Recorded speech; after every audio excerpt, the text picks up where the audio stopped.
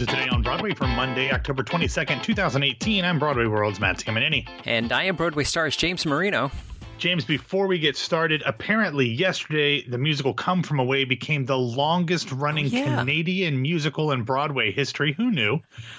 When it played its 675th performance, the record was previously held by The Drowsy Chaperone, which had played 674 performances before closing in 2017. I had to go back and look. I assumed, obviously incorrectly, that Ragtime would have been considered a Canadian musical. It apparently was not. Because it ran more than 800 performances. I thought that Livent being based in Canada would have made it one, but apparently it was Livent USA that produced it. So whatever. I mean, yeah, everyone knows the history of that. Hairs. Yeah, it's splitting hairs. The show led to charges in Canadian court, but either way, congratulations to Come From Away. Either way, even if they considered Ragtime a Canadian show, I feel like Come From Away has 200 more shows in it before it closes to eventually pass that one anyway. But moving on, yesterday was Sunday, so you had another episode of This Week on Broadway with Peter and Michael. You guys talked about a whole host of shows, including some that I've seen and some that I'm going to be seeing. You talked about Girl from the North Country. You talked about what did Peter decide the name of it? Is it Apologia, Apologia? I'm Apologia. so confused. Okay, so yeah, I'm just giving up. I don't know. But then also talked about Midnight at the Never Get, which I'm going to see here. I did a little Tell Me More episode with the creator and the star of that was in the feeds on Saturday. So what stood out to you, James, about the episode on Sunday? Peter really wanted to get the word out on this this show that he saw at Fringe here in New York called One Christmas Eve. That is has one performance left coming up this Wednesday, and Peter thought that this is a great show for people to take note of. We all talked about Apologia and Apologia. Whatever. I can't get it right. I haven't so seen it, sorry. So I don't know. Yeah, they say it and they talk about it in the show, and they even have a frenetic spelling of it, so that we can get it right. And I still, it's a mental block I have here. Yeah.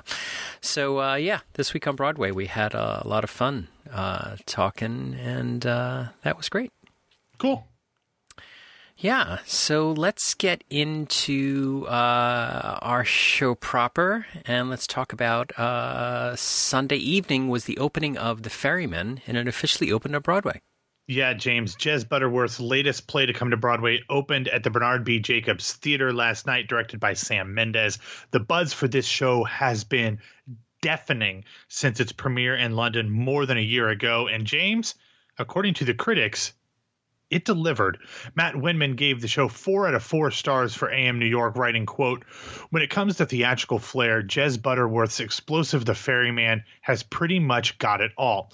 Within its 3-hour-plus running time, the stage plays host to a 30-plus member cast, including adorable children and animals and Irish traditions, as themes of family tension, sexual heat, divisive politics, and betrayal come to climax in an unsparing finale."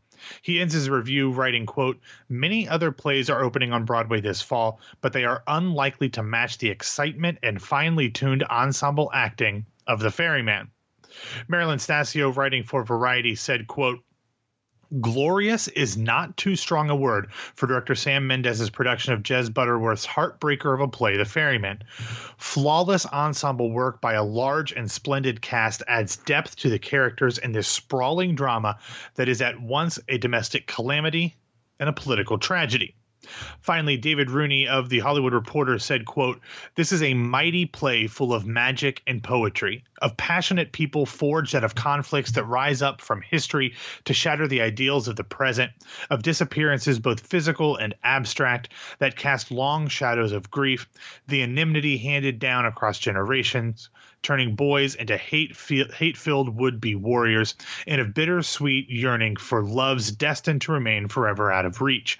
But it's also a work almost bursting with joy and celebration, with dance and song exploding out of fierce cultural identity and with rambunctious humor and eccentricity. Now, James, we've talked about this show a number of times. It is currently playing an open-ended run at the Jacobs, and if reviews do anything, I have a feeling that people will have a long time to be able to see this show if they can get tickets, which I could not for my trip, which was sad. Oh, well, yeah. I mean, it did have some tremendous buzz here, but I don't know. I feel as though that plays cool off much quicker than, say, the long-running musicals. Sure. So hopefully one of your trips, maybe later in the spring, you'll be able to get to see it. I'm coming up in January for Broadway Con, so I'm going to try to plan a little bit further ahead and do that. But very excited. I always am interested when plays opt for the open-ended run, have a cast of 30 plus, and then apparently deliver in a way that makes it seem like it was worthwhile. It doesn't happen very often. So apparently this is one, if you can see it, get a chance, or if you do have a chance to see it, make sure you do. The 80s were the invasion of the big British musicals. Maybe we're seeing the invasion of the big British plays, Harry Potter, Harry Potter 30-person cast, mm-hmm. Ferryman 30-person cast. All right, let's go to the other end of the spectrum. Small American musical, Be More Chill, has a film in the works. Yeah, the show is coming to Broadway in February, but on Saturday, Deadline reported that Sean Levy and Greg Berlanti would be co-producing a film adaptation of the Joe Iconis musical Be More Chill. While nothing has been confirmed in terms of a production company or a larger studio, at least, both Levy and Berlanti have first-look deals with Fox, so that is a likely destination. There aren't many other details, but it does look like a number of big-time producers were trying to obtain the rights to the off-Broadway musical, turning into a Broadway musical. More on this as it develops. Greg Berlanti was previously announced to be adapting Little Shop of Horrors into a movie remake, because it had already been a movie at one point. So we'll see if this one gets a little further along than that one has in the last few years. The article also makes note of something that we've talked about before. There's no new news in it, but they did say that it is still ongoing, that there's an auction in place for the rights for the long gestating film release of the original cast performance of Hamilton. The reports in that article are that the figure is currently north of $50 million. Must be nice. Well, I think that whoever gets that will. It's sort of like almost winning Mega Millions, $1.6 billion. Yeah, I'm gonna win. You're gonna do that? If you do that, will you still be my friend? Yeah, sure. I'll throw you $18. No. Broadway Radio will be the most heavily funded podcast company this side of Gimlet. Can we crush the people we don't like? I like everybody, James. Can we crush the people I don't like? We'll see if your list how your list overlaps, for sure. Okay. Well, I guess until then we can just move on to the next story here. Matt, we didn't get many of the lifespan of effects reviews last week, so, did Times make it a critic's pick? Yes, they did. We only had, by the time we recorded on Thursday night, all we had was Matt Winman's review of the lifespan of a fact. But everybody else seem to be very positive about the show, just as Matt Windman was. Looking at a few of them very briefly, as you suggested, Jesse Green from the New York Times did make the show a critic's pick and wrote, quote, "If that's dry," meaning the show, "the dryness is in some ways a fascinating choice. There used to be a genre of Broadway comedy meant to be topical but not emotional. Plays like Take Her, She's Mine, Fair Game, and Norman, Is That You? Treated current social issues, the generation gap, divorce, gay liberation, and such, as touchstones for an evening's light entertainment and were welcome as such. So is this one. But the lifespan of a fact clearly wants to be more than that, even if its raw material isn't strong enough for drama. The authors compensate by inflating Diaghida's supposed artistry to Didaon-like proportions and Fingal's tenacity to mania. Though compression and exaggeration are key writing tools, I'm using them now, Green says, they are perhaps more suspicious in a play about the dangers of compression and exaggeration than in the kind of boulevard comedies that the lifespan of a fact otherwise resembles. Sarah Holdren from Vulture made her praise for the show a little more clear, writing, quote, "Directed with a light touch and a sense for gradual crescendo by Lee Silverman, and constructed with elegance and precision on all fronts by the first all-female design team on Broadway," and then parenthetically she says, "a fact that's half hooray and half what? The lifespan of a fact gives you the satisfying rush of a good mystery or a crossword puzzle. Your brain gets to go to the gym for 90 minutes. But it doesn't get to go home feeling pumped and complacent. Instead, in a way that's both invigorating and unsettling, the show leaves you hanging. It suspends you in that Grand Canyon gap somewhere in the fog between fact and truth, between unimpeachable accuracy and revelatory narrative, and challenges you to find your own way out." Additionally, Adam Feldman of Time Out New York gave it 4 out of 5 stars. And James, I think this is not nearly the reviews of The Ferryman, but otherwise a pretty positively reviewed show that is, with the stars that it has, this should help it continue to do well during its limited run on Broadway. Yeah, totally limited run. Locked in the number of seats. It's almost, it's not like people are going to be able to wait on this, so they will totally miss it. A few things to mention here. Sarah Holdren, how much do we love her? She's the best. I mean, seriously. Great insights in her reviews. Just, if you win that Mega Millions thing, can we bring her into Broadway Radio? I'll just give her money. Do whatever she wants. Whatever she wants. That's awesome. And the other great thing about Lifespan of a Fact that might give it a +1 with over The Ferryman is The Ferryman is 3 hours plus, and Lifespan of a Fact is 90 minutes, no intermission, 7 p.m. show. These are all beautiful words. Beautiful words. We should make a T-shirt. Broadway Radio. 90 minutes. We've had this week on Broadways that have gone longer than this show. So, that's all right. What do we have in this week's theatrical schedule? A lot, James. Yes, we have a lot. This is a lot. Yeah. So I'm just going to run through them. I'm not giving you any synopses of these shows, but I will have a link for all of them in the show notes at BroadwayRadio.com. So if one of the names of the shows or the people involved intrigues you, look it up. We've talked about all of these before, so none of these are new. Okay. Starting out tonight, the return engagement of Schoolgirls, or the African Mean Girls play, written by Jocelyn Baio and directed by Rebecca Teichman, officially opens at MCC. The run is slated to play off-Broadway through November 25th. Also opening tonight is the new play by Miranda Rose Hall and directed by Margot Bordelon, Plot Points of Our Sexual Development. The show is currently slated to run as part of Lincoln Center's LCT3 season through November 18th. Next, opening on Tuesday, is the world premiere of Jacqueline Backhouse's India Pale Ale, directed by Will Davis. The show is scheduled to run off-Broadway through November 18th from the Manhattan Theater Club. Also on Tuesday, 2 shows beginning previews. First, the Broadway premiere of the new musical The Prom, which will play the Longacre Theater, featuring a book by Bob Martin and Chad Bigellen and a score by Bigellen and Matthew Sklar. Casey Nicholaw directs and choreographs an incredibly talented cast of Broadway favorites, including Brooks Ashmanskas, Beth Level, Christopher Sieber, Caitlin Coonanen, and more.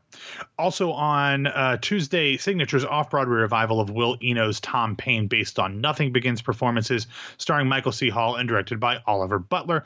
The show is currently scheduled to play through the 2nd of December.